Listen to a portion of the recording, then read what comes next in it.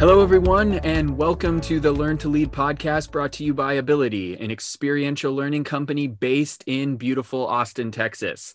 I'm your host, Matthew Confer, and today on the show, we have Andrew Tarvin, the founder and CEO of Humor That Works. Andrew's work has been featured by the Wall Street Journal and Forbes, and he has worked with people at more than 200 organizations in more than 18 countries around the world. Thanks so much for joining us today, Andrew. Thank you for having me. I'm excited to be here. I'm going to start by diving into your bio, which identifies you as the world's first humor engineer, teaching people how to get better results while having more fun. So how do you describe what a humor engineer does, and why is humor so important?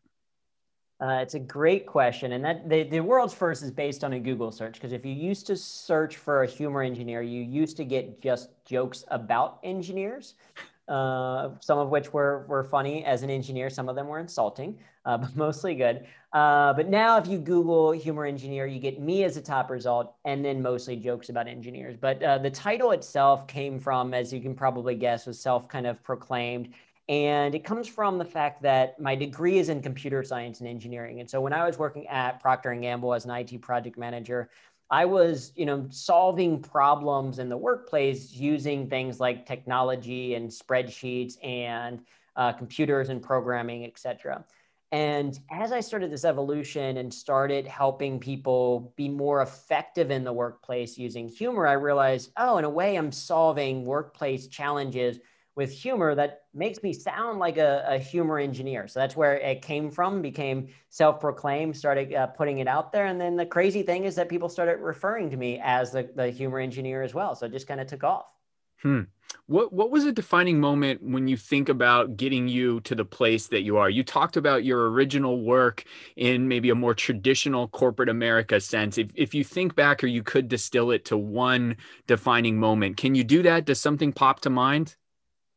I wish I had the super sexy story of, I was in a meeting one day and I just had this like boom moment and I flipped over the table and like left and like had that like compelling story. And it was more of an evolution for me. It was a period of time where, in my own work, I started using humor for myself first and started to realize, this is what's getting people to pay attention. If I use humor in a meeting, they actually listen to what I'm talking about. If I use humor in an email, they actually respond to what I've requested. If I use humor even for my own work, I'm more engaged in it.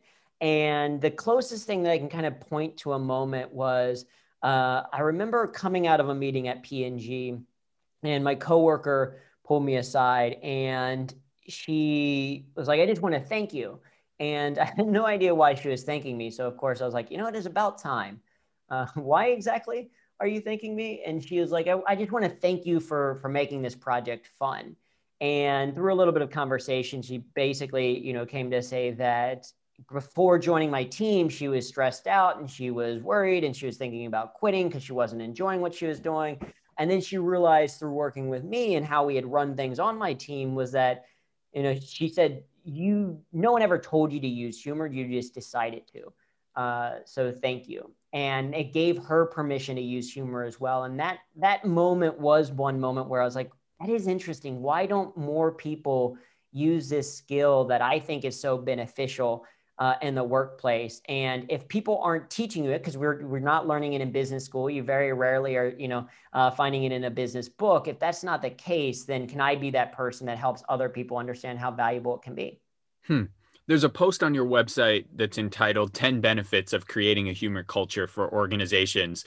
We don't necessarily have time to go through all 10, but how can an organization start to cultivate humor? I think if I'm asking the question that maybe some of our listeners are asking, there maybe is some fear and trepidation in that.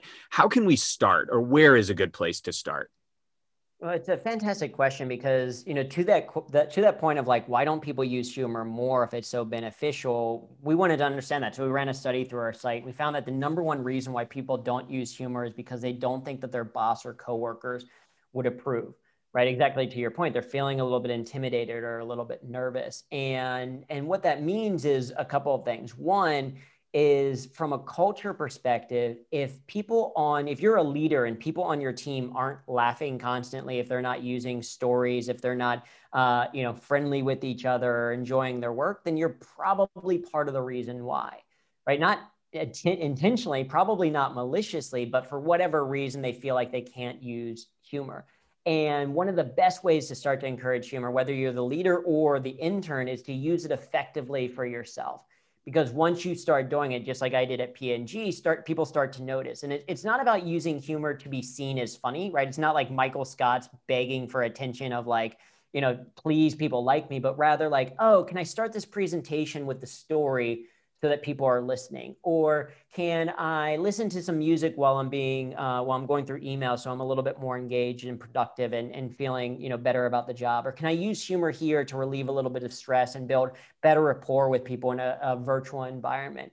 And when you do it that way, when you're intentional about how you use your humor, one, people enjoy being around you more and reacting to you more, but also other people are like, oh, wow, they're able to do that and it was effective. Maybe I can do it for myself. I mean, there's certainly other things you can do in terms of encouraging it. You can hire a humor engineer to come in and teach your organization, but it ultimately starts first with you doing it so that people can mirror that behavior. One of the things that I love about hosting the show is we get to reach out to some of our followers on our Instagram page and sometimes get really interesting questions back from them. And we actually got a question specifically about you coming on the show. And the question was this: what is your funniest failure and what did you learn from it? It's a great question. My funniest failure, well, I don't know if it's funny necessarily to me, but it is very informative in the funny space. And that is the fourth time I ever did stand-up comedy, I bombed terribly. So just to give a little bit of context, I am not a life of the party type person. I talk about in my TEDx talk, when people from my high school found out that I did comedy, they were shocked because they're like, but you're not funny. Right. I'm not that stereotypical funny person. I'm an engineer. I'm an introvert. And my introduction into humor was in university at Ohio State. Me and some friends started an improv comedy group because my best friend wanted to start a group and needed people and forced me to join. And from that, we started to then do a little bit of stand-up. So it's not like I knew that I was funny and I'm always going to rock it or anything like that. It was always a very nerve-wracking experience early on. So the fourth show that I ever did was in front of about 200 people at Ohio State. It was for a stand-up comedy competition. They had brought in guest judges. So they brought in Mark Curry, who was on the TV show Hanging with Mr. Cooper, a comedian named Joe Coy, who's since gone on to do a bunch of Netflix specials and things like that, and Daniel Tosh. And this was before Tosh.0 on Comedy Central, but still pretty big name comedians. They sat the comedians on stage with us performing, and they gave us critiques basically right after. It was the first time that my parents were watching me perform, first time that my family was, biggest audience I'd ever performed with. And I get 3.5 minutes into the set and I blank. I completely forget the thing that I was going to say next. And because I had memorized everything word for word, I could not, I just stood on stage for 30 seconds looking at my feet, apologizing. And it was painful. And for a while, it bothered me. But then I saw this interview with Dave Chappelle from years ago. And he said that he knew he could be successful in comedy when he bombed really badly for the first time. Because in his context, his mindset, he was like, this is the worst that can happen in this profession. In stand-up comedy, the worst you can do is you can bomb terribly. And it doesn't feel good, but that's about it. And if he's already bombed that terribly, he can only go up from there. And so that's what it taught me. One, at a tactical level, not to memorize everything word for word, but to be a little bit more extemporaneous when speaking. So that's a great public speaking tip. But on a bigger picture, recognizing that failure is just data. And me bombing in that scenario just meant that I wasn't properly prepared. I hadn't prepared the right way. And in the future, I can get around that. And even though it was terrible, it's not the end of the world. And I can be successful in that.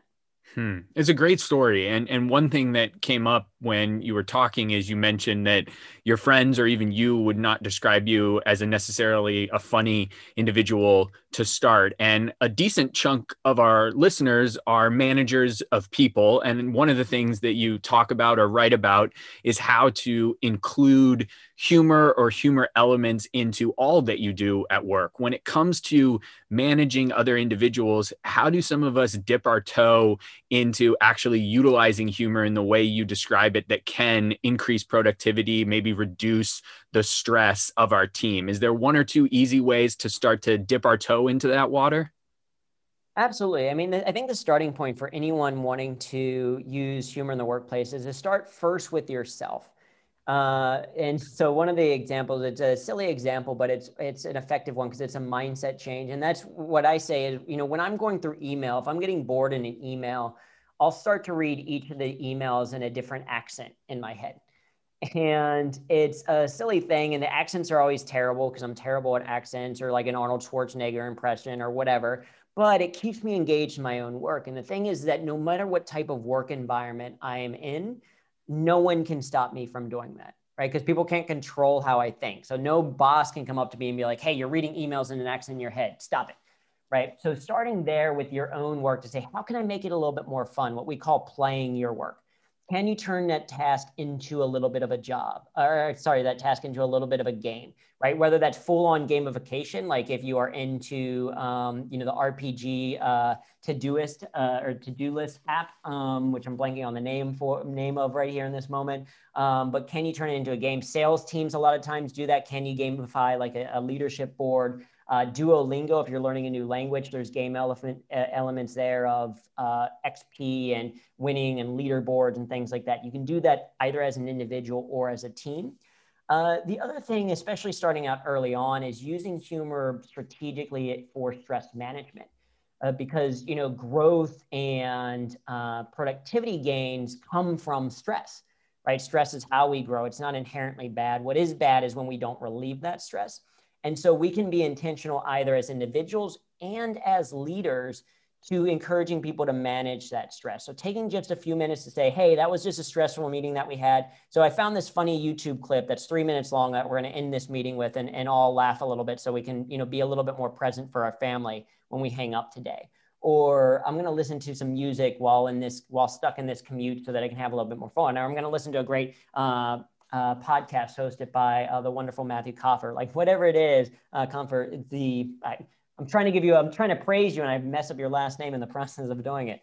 But all of those small things are, great places to start to develop a little bit of a humor habit. One thing that really fascinated about me about you when we first connected is your work starting out at Procter and Gamble. And that is immensely different from running your own organization, which is what you do now. And I'm curious with all of our guests, and specifically with you, given your background and the trajectory that you had, how do you personally think about risk taking? There's a lot of risk inherent in starting your own thing. And how did you decide to make that leap?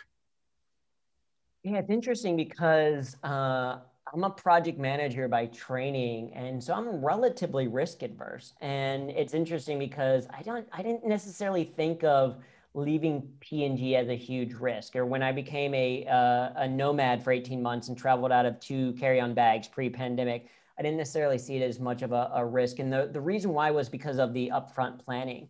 And so when I started to explore this idea of, starting my own company and leaving the comfort and security of a job at a place like P&G, I created a spreadsheet.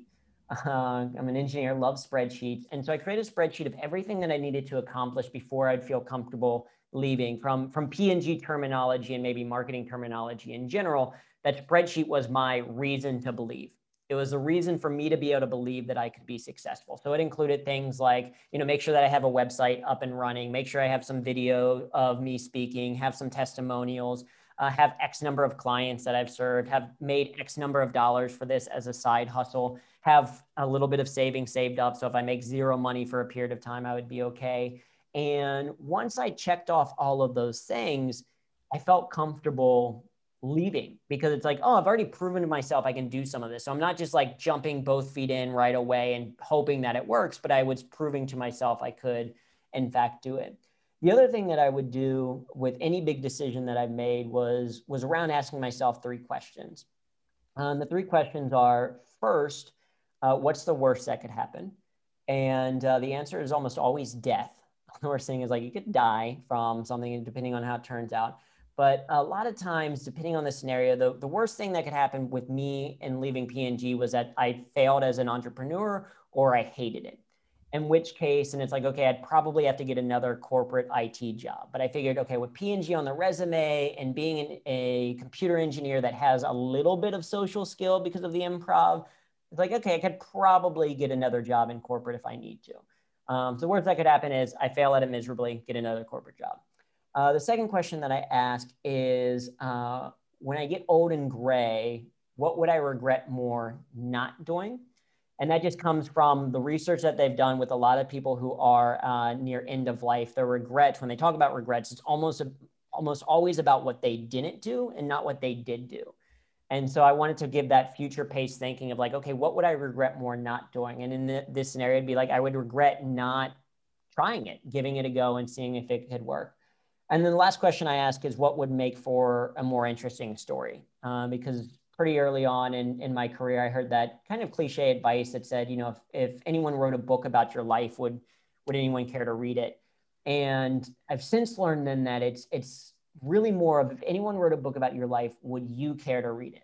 Would you be interested in that story and the decisions that you as a main character made? And if you're ever like, wait, why is the main character working at this job that they hate every single day? Or why are they letting this one person make them miserable all the time? Or why did they never pursue that dream or X, Y, or Z? If that's kind of what you're thinking in that story, then you can kind of, well, you can rewrite the next chapter.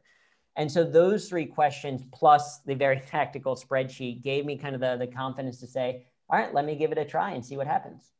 Those three questions are wonderfully powerful and a really nice look at what you did and how you accomplished it and how you decided to make the leap. It's also a perfect way to segue to the final two questions that I get to ask all of our guests. And the first question is this: if you could describe your leadership style, but I only gave you one word to do it, what would that word be? I think most people would think that I would say humor, which is a very close second word. But the word that I would hope that it would be effective. That to me is what's most important, is that what I do works.